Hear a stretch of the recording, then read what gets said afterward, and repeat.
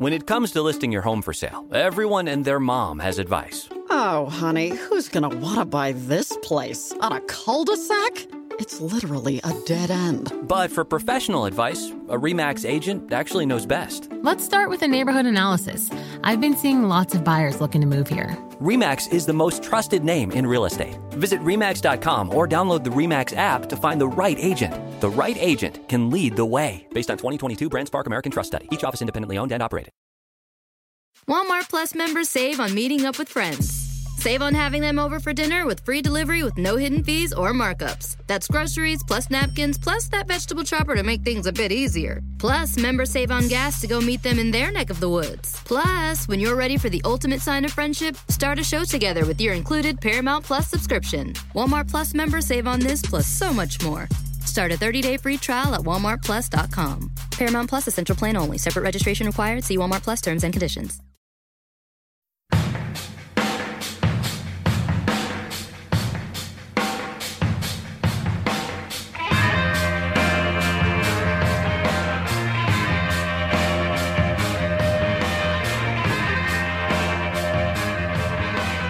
Hello and welcome to episode number 183 of The Draft Analysts, presented by the Believe Sports Podcast Network.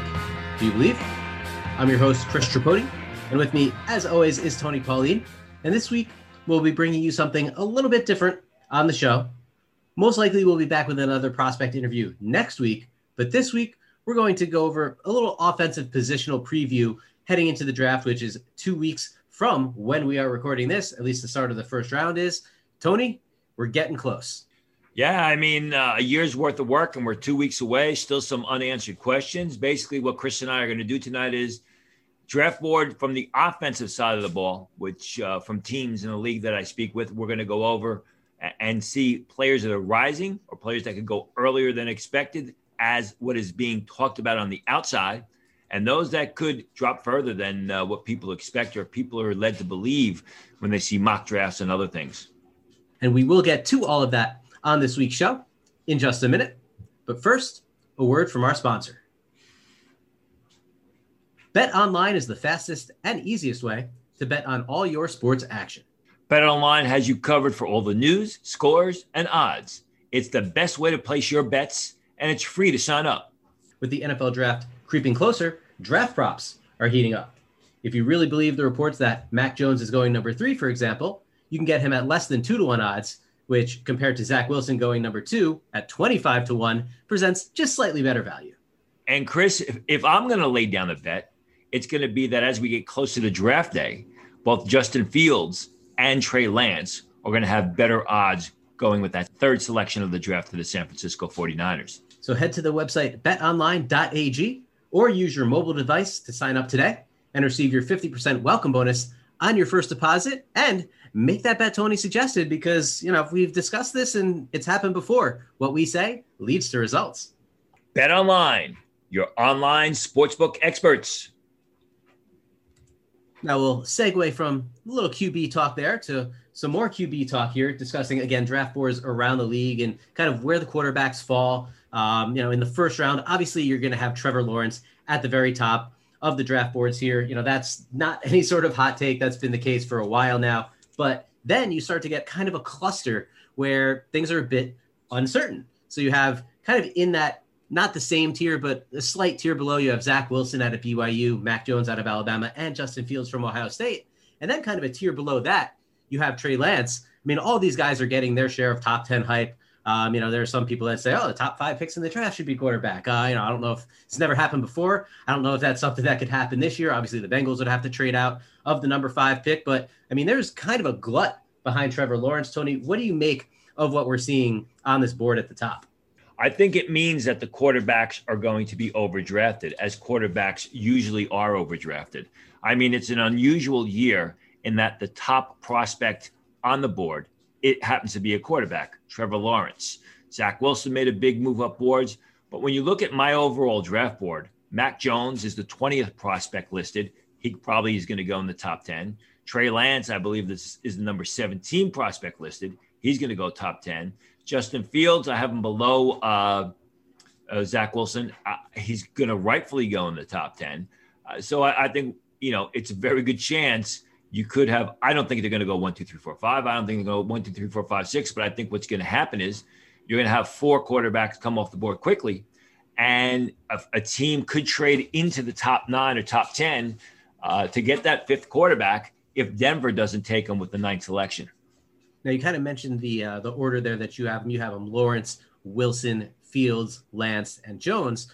Why Wilson over Fields? I know this is something that we've discussed. I'm still on the Justin Fields over Zach Wilson bandwagon, even though, you and I are both on the record as being high on Zach Wilson and liking what he brings to the table and what he's able to, produce for an NFL team potentially. But why have we gotten to the point where Wilson is over Fields for you?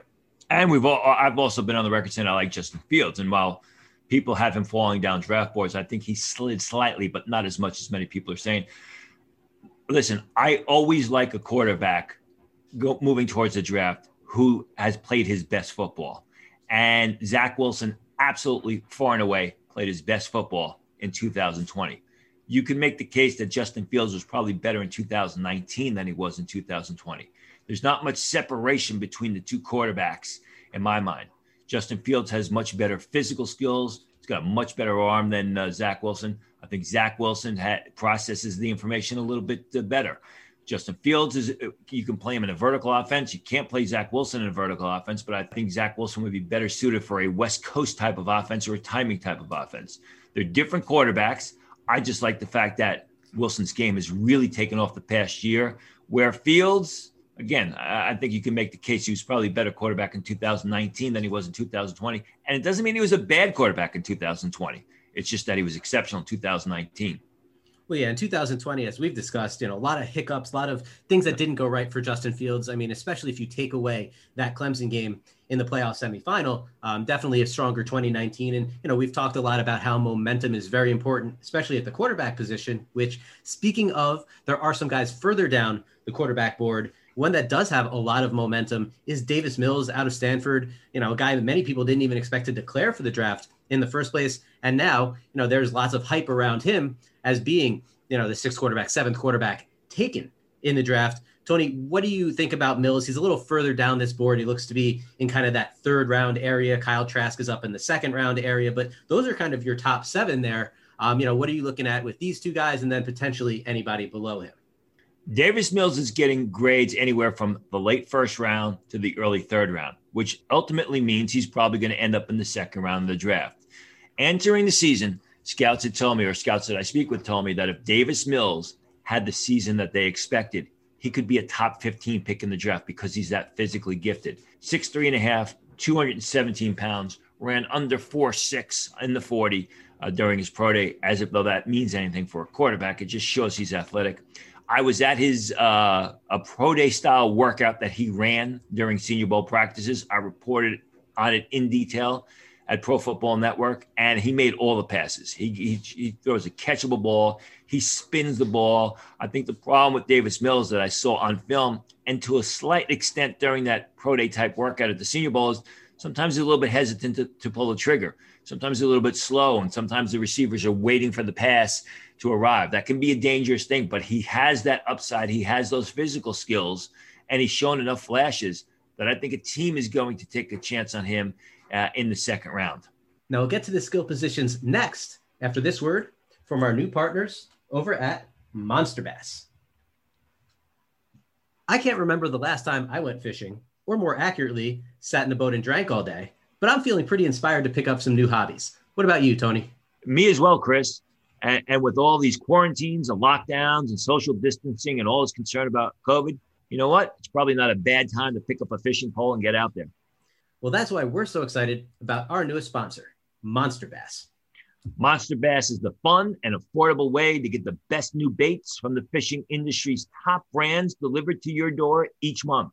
Monster Bass is a premium subscription fishing company that handpicks the best baits based on where you live and fish. No more guessing on which baits are going to work. Just leave it to the pros at Monster Bass. Basically, it's like having your own personal fishing guide, which would help me. And it's changing the way bass fishermen shop for baits. They're quickly becoming the #1 fishing brand of anglers everywhere. They've got the best baits from the best brands, and you're covered by the industry's best customer service. So if you want to catch bigger bass this season, and who doesn't, head on over to monsterbass.com and use the code DRAFT10 to get $10 off your first box. Sign up for Monster Bass now. Now moving on to the running back position here, where on these draft boards, one running back rated as a first-round prospect in the bottom tier of the first round, and that is Alabama's Najee Harris, a guy Tony and I both agree is the top back in this year's class. Now, something that is very interesting compared to where we were before the season is Travis Etienne and Javonte Williams are in the same tier at the beginning of the second round. Williams' teammate Michael Carter more towards the end of the second round. And then you have a couple guys rated in the third round, Kenneth Gainwell, Ramondre Stevenson, and Trey Sermon. Tony, first talk about Etienne versus Williams. Obviously, Williams has a lot going for him, rising heading into the draft. Kind of break down what you're seeing between those two jockeying for potential draft position based on what we're seeing on this board. Well, I mean, Javonte Williams is a third-year sophomore, so he has less mileage than Travis Etienne. He has a slightly stouter build. He's got a more powerful style. I like Travis Etienne. Travis Etienne is graded significantly higher than Javonte Williams on my board because I think Travis Etienne can do more. He's got a better body of work. He's a more complete player. Javonte Williams, when you watch him, he's a powerhouse. I mean, he runs between tackle, and he dishes out a lot of punishment. Etienne can do that, though not to a greater extent, but I think Etienne is a much better pass catcher out of the backfield, a legitimate pass catcher out of the backfield. He's also a better corner runner. What I think is interesting is if you go back before the season started and you compare Najee Harris to Travis Etienne, scouts graded Travis Etienne anywhere from a full round to a round and a half higher than Najee Harris. I didn't. I always had Harris as my top back, but for some reason, scouts like Etienne better than Harris. That has kind of flipped. Obviously, I still think Harris is going to be the first back selected. It could be that Etienne is taking a few spots before him. Etienne ran exceptionally well during his pro day. I believe he was in the low 4.4s, although he doesn't really play to that time. So I think those are those guys that you mentioned, Najee Harris, Travis Etienne, and Javonte Williams, are obviously at the top of the board, and there is big separation between them and the next back on the board, Michael Carter, who is Javonte Williams' teammate, or was Javonte Williams' teammate at North Carolina.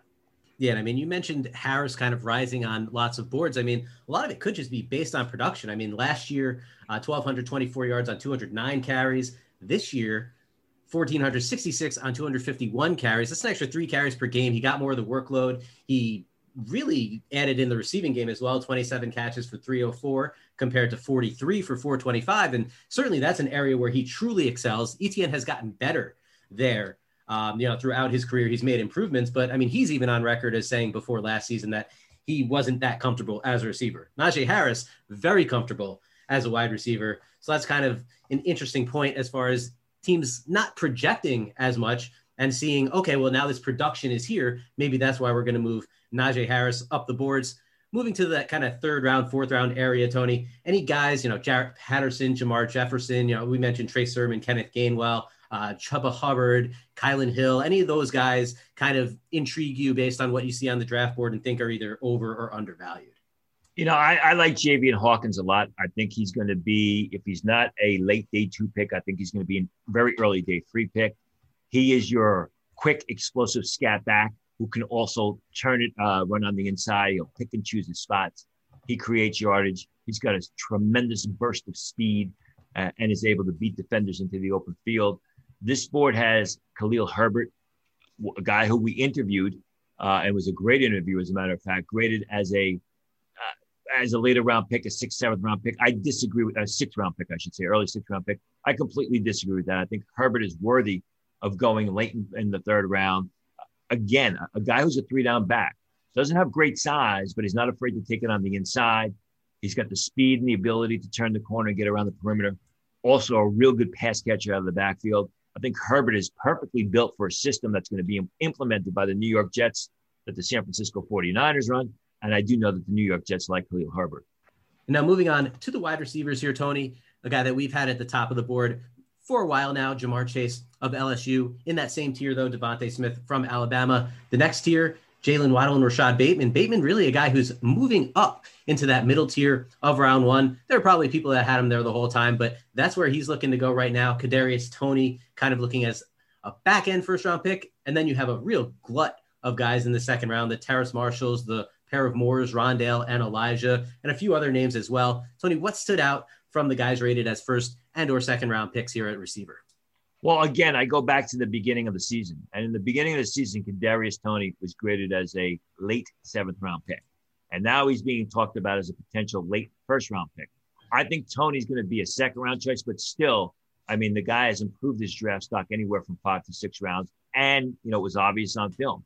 He's a terrific pass catcher. He gets separation. He's fast. He's not a true vertical threat. He doesn't have the home run hitting speed, but he plays fast. And he's a good vertical pass catcher when he gets downfield. I think everything fit well with that Florida offense, with Kyle Trask throwing the ball to Kyle Pitts, which opened things up for Kadarius Toney.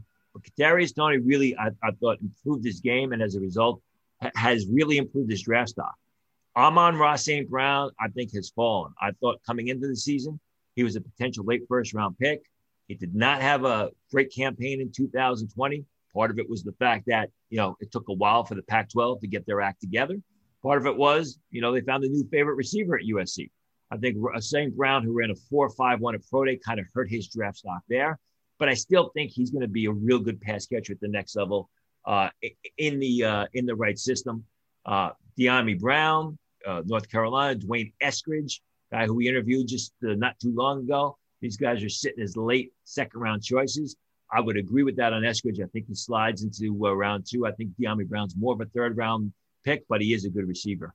Yeah, I mean, it's definitely interesting on St. Brown because he's a guy we talked about as a potential first-round pick coming into the year. But, as you said, pro day time was a little slower. He's not particularly big. He's not particularly fast. And, while he runs good routes and he is a good, solid wide receiver, it's tough to break the first round, especially in a year like this, if you don't have more standout physical traits than maybe St. Brown has. Don't want to take anything away from him as a player, but in terms of the physical traits specifically, kind of looking at later in the board, third round, fourth round, name that stands out to me as a guy rated in the third round here is Tylan Wallace out of Oklahoma State, a guy that, sort of like what I was saying about Amon-Ra St. Brown, not the biggest guy, not the fastest guy, but he is tough. He is a competitor, competes at the catch point, can make plays after the catch. He seems a little bit undervalued in that third round range to me, and he's behind a guy from UAB, Sammy Watkins' cousin, Austin Watkins, who is really moving up draft boards. Tony, what can you say about this range of the draft? Yeah, I think Tylan Wallace is just undervalued. Had that knee injury that kept him out most of 2019. I thought he rebounded well. I compare him to Brandon Ayuk, the first-round pick of the San Francisco 49ers a year ago. He doesn't have the greatest speed, but he's fast enough. He doesn't have great size, but he's big enough. And what he does is he separates the routes and he catches everything thrown in his direction. Two guys that stood out to me on this board, you mentioned Austin Watkins of UAB, who had a good career at UAB, had a good senior season, and then really turned it on at the Senior Bowl. He was terrific. I have him graded much later than scouts, but the fact is this. Coming into the season, Watkins was graded as a early 7th, late 6th round choice, so he's improved his draft stock several rounds, as has the North Texas receiver, Jalen Darden, who's a terrific player. I don't know that he's going to go third round the way they have him here. I have him in the 4th round, a little bit small, but he's fast, he's consistent, and he can also double up as a return specialist. Darden, even if he goes to the 4th round, he was graded as barely a priority free agent coming into the season. So here's a guy that has really improved his game, although he's been a good pass catcher at North Texas for a couple of years now. But he's gotten to the point where he's gone from someone that wasn't even expected to be drafted to being selected in the middle rounds.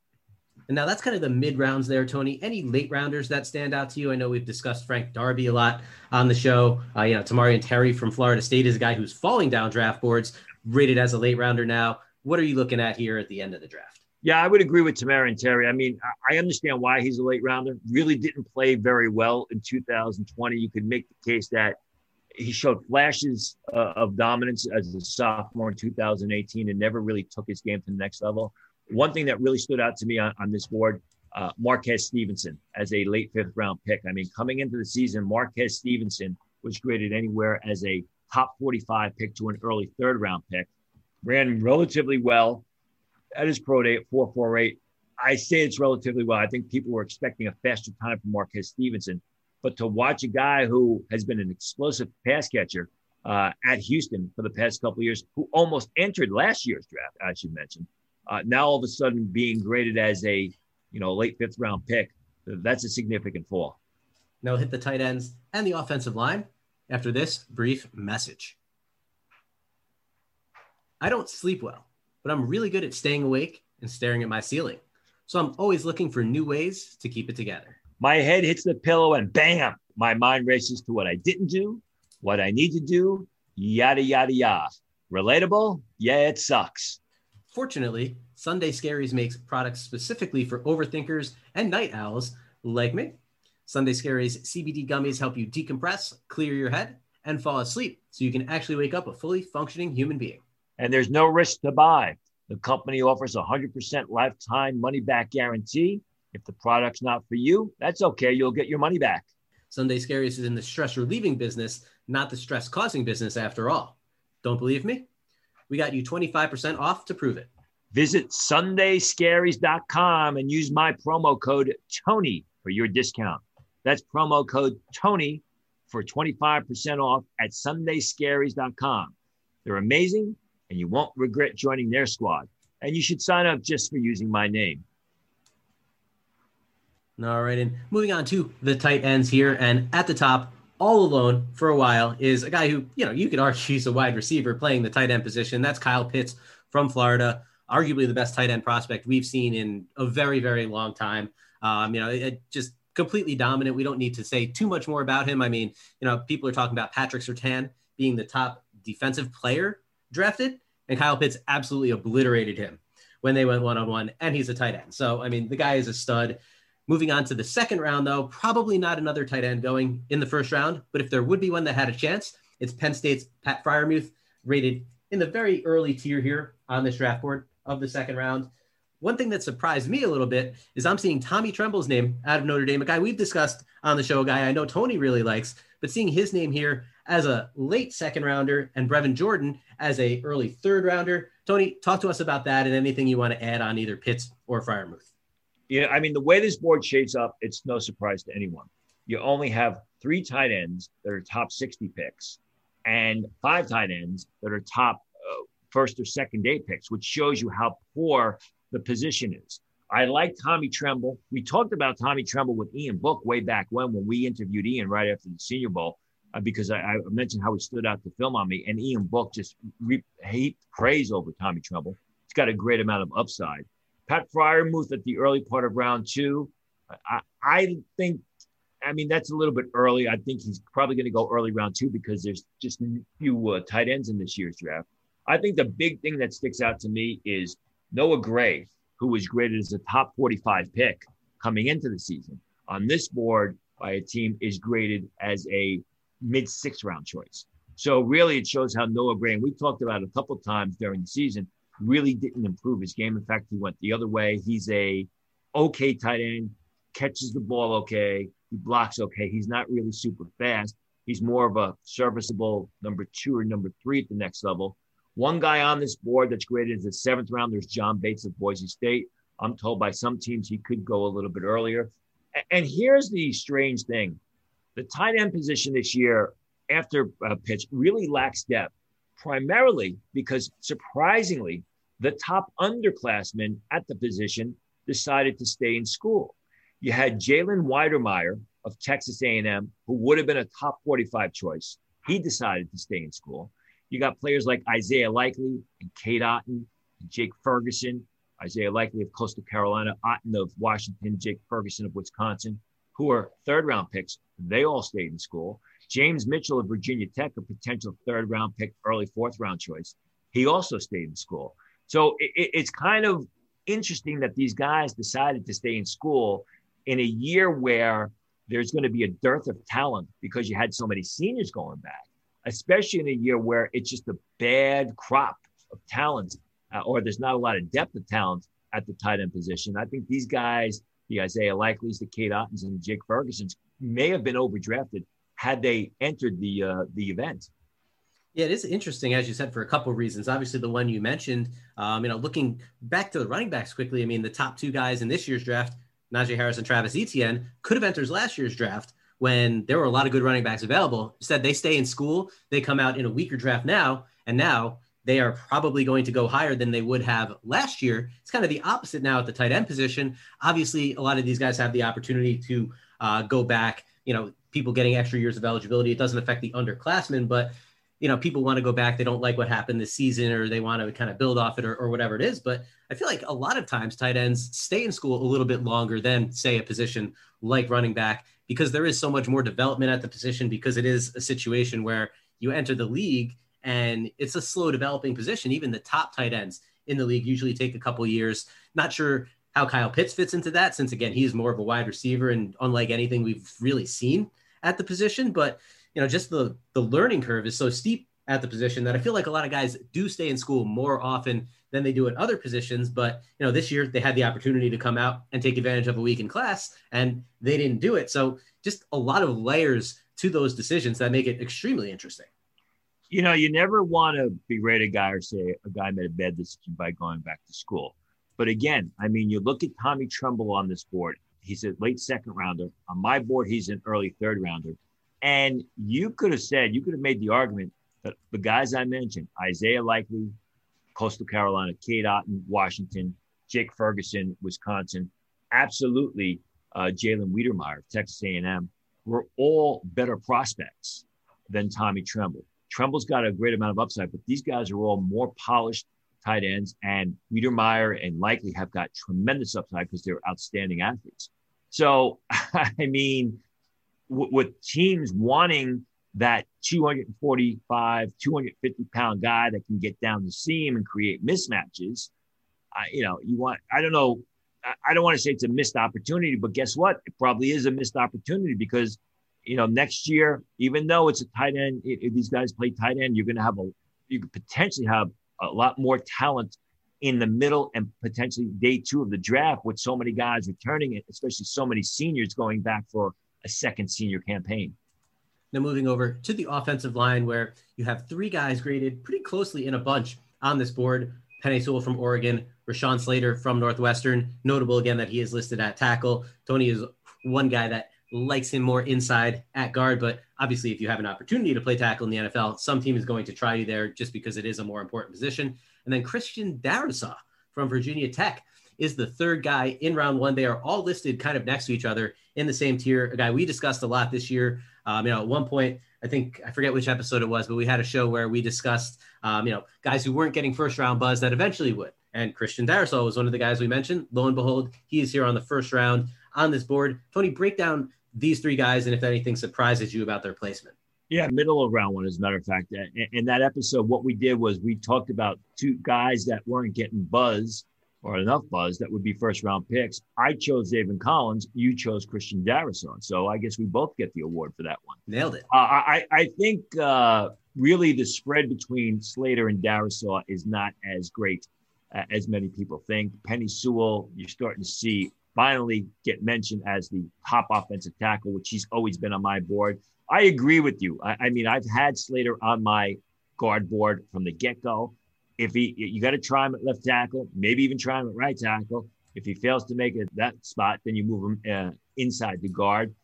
Still, I mean, these are the three guys that I think everyone expects to be first-round picks. On this board, Kevin Jenkins is an early second-round choice. I think Jenkins is a guy who's going to fall into the late part of round one.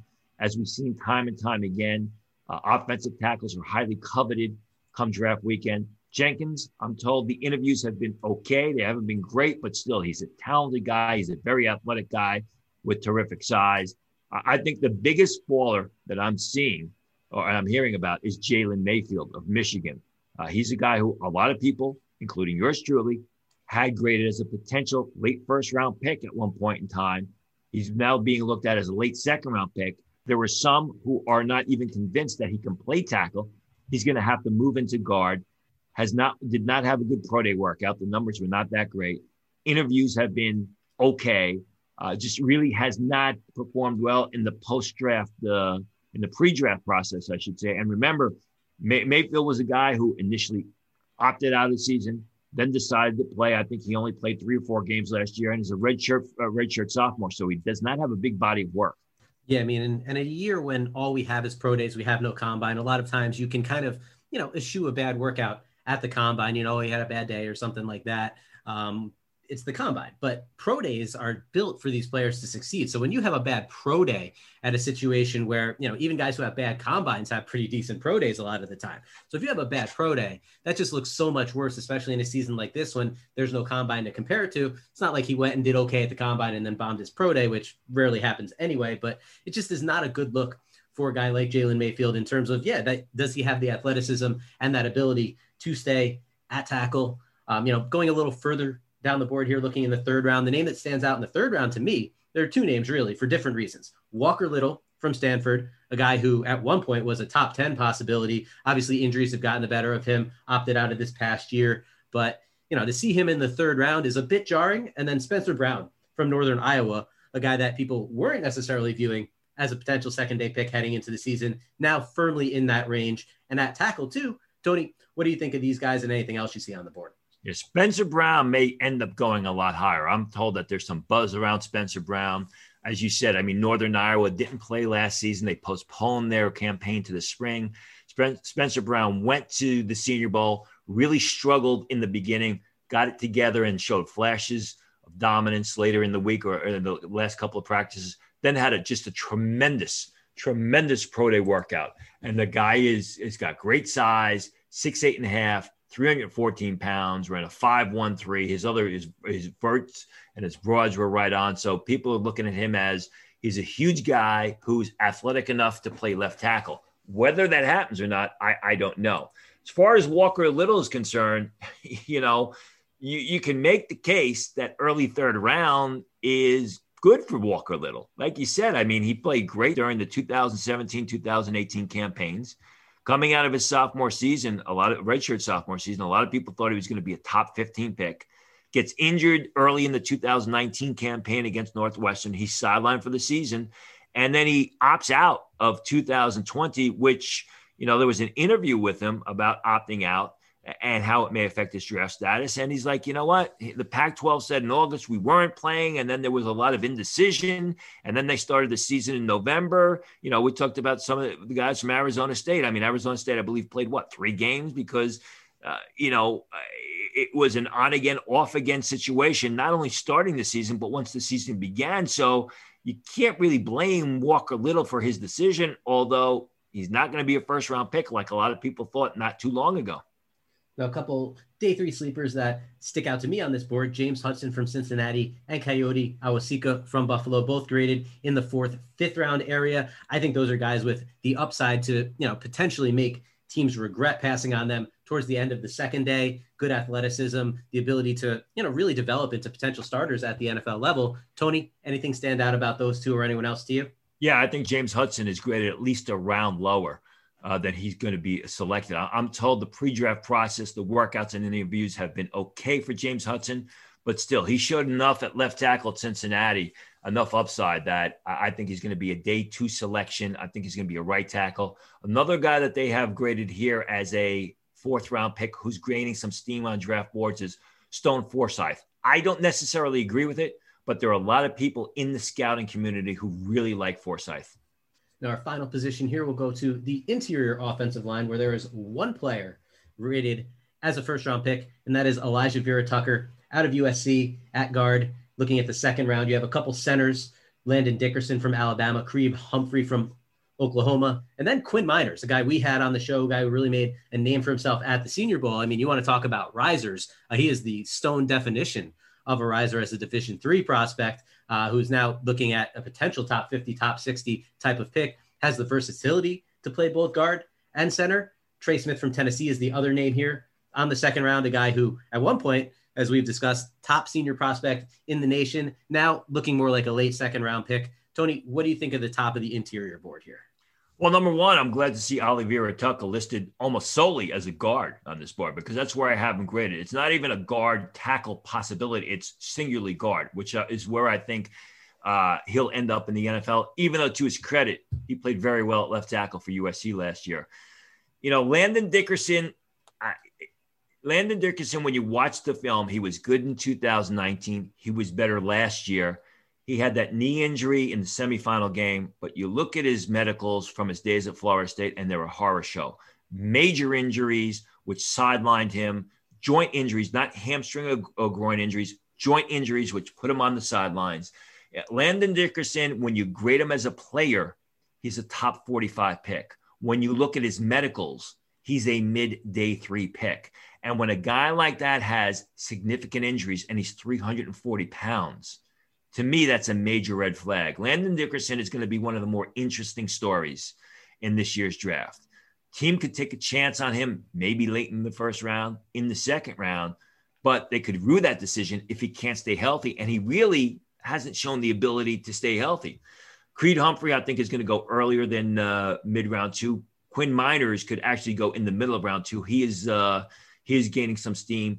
Trey Smith is one of my favorite guys. I mean, he's just a real good football player, but there are medical concerns. He had those blood clots. I talked to somebody who came back from Combine Medicals last week at Indianapolis. He said, there are some teams that are concerned about it.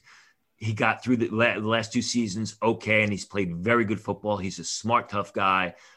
It'll be like Landon Dickerson, it'll be interesting to see where Trey Smith ends up with those medical concerns, if you will.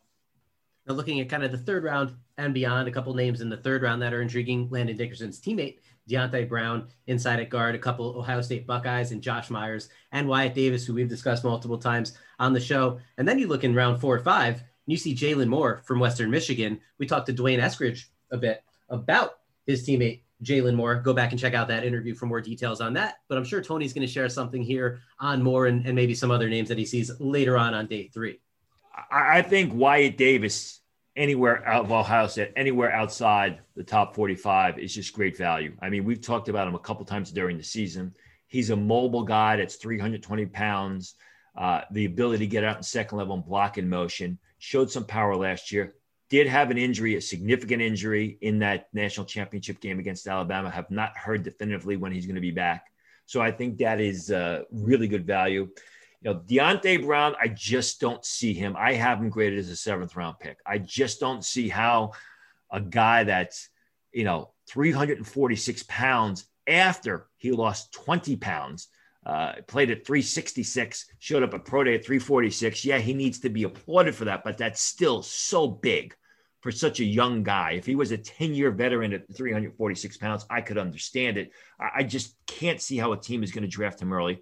What stands out to me on this board is how many of the centers, Michael Minette specifically, Trey Hill, Jack Anderson, the guard center from Texas Tech, are really later round picks. I mean, late 4th, mid to late 5th round picks. I think those guys are going to go anywhere from 3rd round with Minette, late 3rd round, early 4th round, to Trey Hill and Jack Anderson, who I think are solid 4th round selections.